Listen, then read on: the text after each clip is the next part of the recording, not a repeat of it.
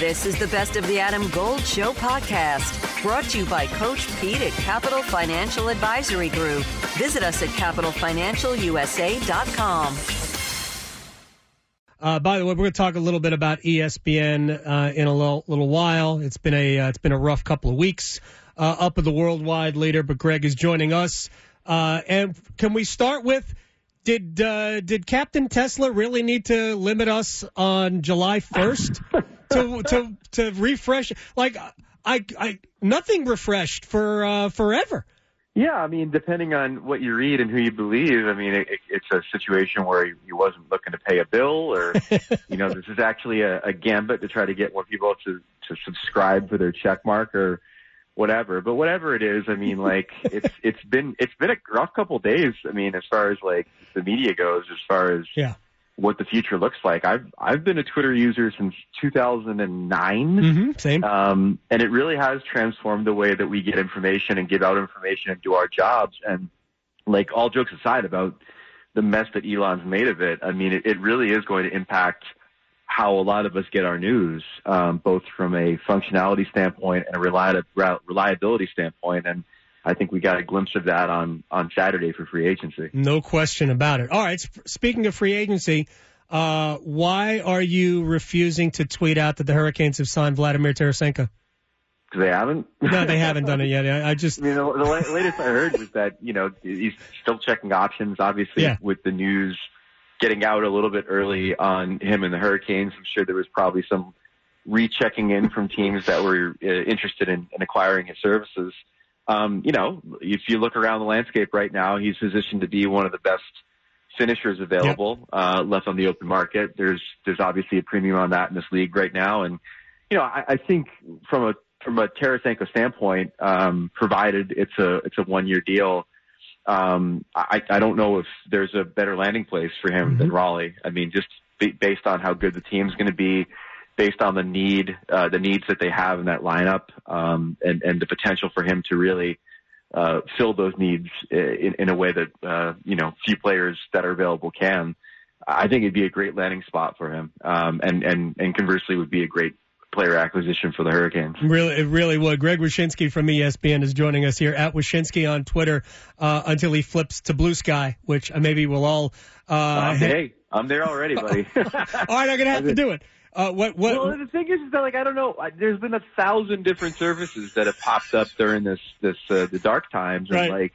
We're all going to Mastodon, we're all going here, we're all going there. This one seems to have the most traction, but I'm dabbling with posting the news that I put on Twitter on Blue Sky, and it's gotten some traction. There certainly aren't enough people there yet, right.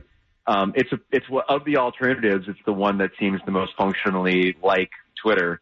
And therefore gives you at least a little bit of hope that it might catch on. I'll check it out, and maybe I'll join you there. Are you still Wyshynski on Blue Sky? Yeah. All right, good. Yeah, it's remarkably still available. Let me real quick about free agency, and I was sort of joking about the Tarasenko thing because I know this. I know it's not a done deal. I know that there's been an offer. They have interest, and I think it would be a 1-year deal. But I also don't recognize the franchise that I cover now, Greg. They have not signed, in the Tom Dundon era, they have signed 0 free agents of note. Jesper Fast, I think, is the only real free agent that they brought in, especially that wasn't a day 1 thing. I think that was like a day 2 signing. There's just been no top-line players that they have signed. And then within 2 hours of noon, it seemed like Dmitry Orlov and Michael Bunting both showed up. And, I mean, frankly, I kind of like both signings. Did it surprise you? Because it surprised the heck out of me. It didn't surprise me that they dabbled again or dabbled in unrestricted free agency. I saw Dundon at the draft. I was joking with him on whether it was going to be a busy summer, whether he was going to make a big splash, and he kind of indicated, as Tom Dundon does, the amount of cap space that they have, but did it in a very Tom Dundon way. So I knew that they were up to something. Orlov was probably the last name I would have associated with the Hurricanes, just because of where the strength of their team was and just because of the glut of defensemen that they have. But when you look at it, it makes total sense if you're going to be able to get him in on that contract to add a player of his abilities to that group. I mean, obviously we know under Brind'Amour, a lot of offense comes from the back end. Yep. He's certainly a guy that can play in both ends really well and add that element of physicality. So it's a really good signing there. The Bunting thing made a lot more sense in the sense of like, you know, he's shown he can play with top line players. He has that sort of tenacity and puck retrieval that you could also see fit right into what the Hurricanes do best. You know, my only concern for him is you know, what those numbers ultimately translate into without having the benefit of playing with Austin Matthews or Mitch Marner or Willie Nylander for a prolonged period of time. As long as the expectations are maybe reset from the statistical highs that he had with the Maple Leafs, I think he could be a pretty effective player. Oh, I think so too. And my guess is that he's going to go right next to Sebastian Aho and whoever's playing on the right side. I know they ended the season with Seth Jarvis, but depending on training camp, I wouldn't be completely surprised if that was Teuvo Teravainen over there at some point. I think Bunting will be a great fit with those two guys, whichever two. But I'd be surprised if it wasn't Sebastian Aho playing in the middle on a line with Michael Bunting. So he's going to play with top players as well. I can't remember the last time that, and we'll get to Orlov in a second. I can't remember the last time, assuming. Let's just play the crazy game that they do agree with Tarasenko on a one-year deal, that the Hurricanes forward group could be among the best in the entire league as long as they don't have to give up another forward in some sort of a trade. I assume that Brett Pesce will get traded, which makes me sad in a lot of levels. But their forward group could be amazing. Adam Gold here with my man, Coach Pete DeRuta, Capital Financial Advisory Group. Are most of your clients hands-on, or they just give you their money and let it work for them? About 90% give the money, and then we meet every year and go through status reports, have a financial pit stop, making sure everything's fine. It is like a puzzle, Adam, but for the next 10 of you, we'll solve your own retirement puzzle at no cost or obligation. Call and claim your comprehensive review with Coach Pete and the team, 888-843-0013, or text ADAM to 600-700. Adam Gold is a paid spokesman. Investment advisory services offered by Capital Financial Advisory Group, a North Carolina registered investment advisor. It could. And you know, I think in the past, there's been arguments to be made, particularly during the Justin Williams years, that maybe they had one of the deepest groups in the NHL insofar as like the ability to roll out 4 quality lines. Mm-hmm. But it was never a conversation, you're right, in saying, you know, that the talent level was necessarily at that apex. And you know, I think from a depth perspective, there's certainly, you know, the top of the league, but then you start taking off some of these names of these incredibly talented players, including, you know, let's not forget Svechnikov coming back. Yes. You know, there's an incredible assemblage of talent they're building now, especially if they add Tarasenko to the mix. Greg Wyshynski is joining us here. What do you think Brett Pesce's, if I realize he's not a free agent yet, he's got one more year left in his contract, but going into the final year, everybody's always gauging their own market value. What do you think Pesce's value is if he was on the open market today?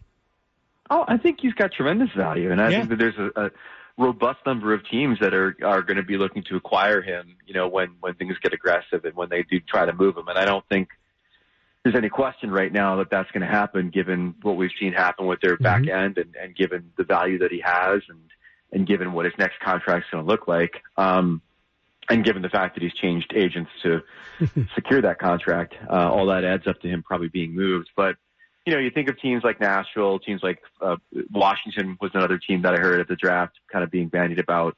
There's a few teams that certainly could use him and are going to be able to ante up a pretty good amount of bounty for him, probably, you know, picks, player, that kind of thing. But it also really depends on what the front office of the Hurricanes is looking for. If they're looking to transform him into futures that they can use down the road for other acquisitions or to build out the prospect pool, or if they're looking for, you know, another impact player up front, let's say, that they could maybe get for him as well. Yeah, no idea. I don't see the benefit of trading him unless you. My gauge is, do you get closer to winning a Stanley Cup? And the sad part for me is that I don't see a trade out there that really gets them closer to trading Pesce that gets them closer to winning a Stanley Cup. But I think it's going to be futures is my honest guess, because that's the easiest trade for them to make. But I have no idea. But with all the core players that the Hurricanes have, Pesce was the first one, other than Stahl, who'd been here for a lot longer. But when they finally started to turn it around, Pesce was the guy. He was the first of their. He got here before Slavin, got here before Aho, before the Teravainen trade, before all of this. And it will be sad on a lot of levels. Not to mention, there was a time I thought he might have been a future captain. He is a super dude. He's going to make somebody really happy. But the Hurricanes were never going to give him 8 years. No, and I think they're also a team that, knows inherently well that you should probably get what you can for a player before he leaves for nothing. I mean, thinking back to the Dougie situation, for example, like if they know that they're not going to be extending him, it'll probably, it could potentially hurt them in the short term to have a guy like that back there, but ultimately it helps them in the long term to at least get something for him. All right, since you're from the United States and you don't have a cottage, so what do you do in the summer? I work. It's always been the point of demarcation between me and the Canadians is that I'm actually still working in the summer while they're not. No, I mean, listen, I'll be writing stuff for the next few weeks and doing some interviews, and I have some non-hockey stuff that I'm working on too for ESPN. And the only huge change is probably like the number of things I have to write on a daily basis. Right. And obviously, not really prepping for too much TV work, as the attention certainly is not on hockey in the summer.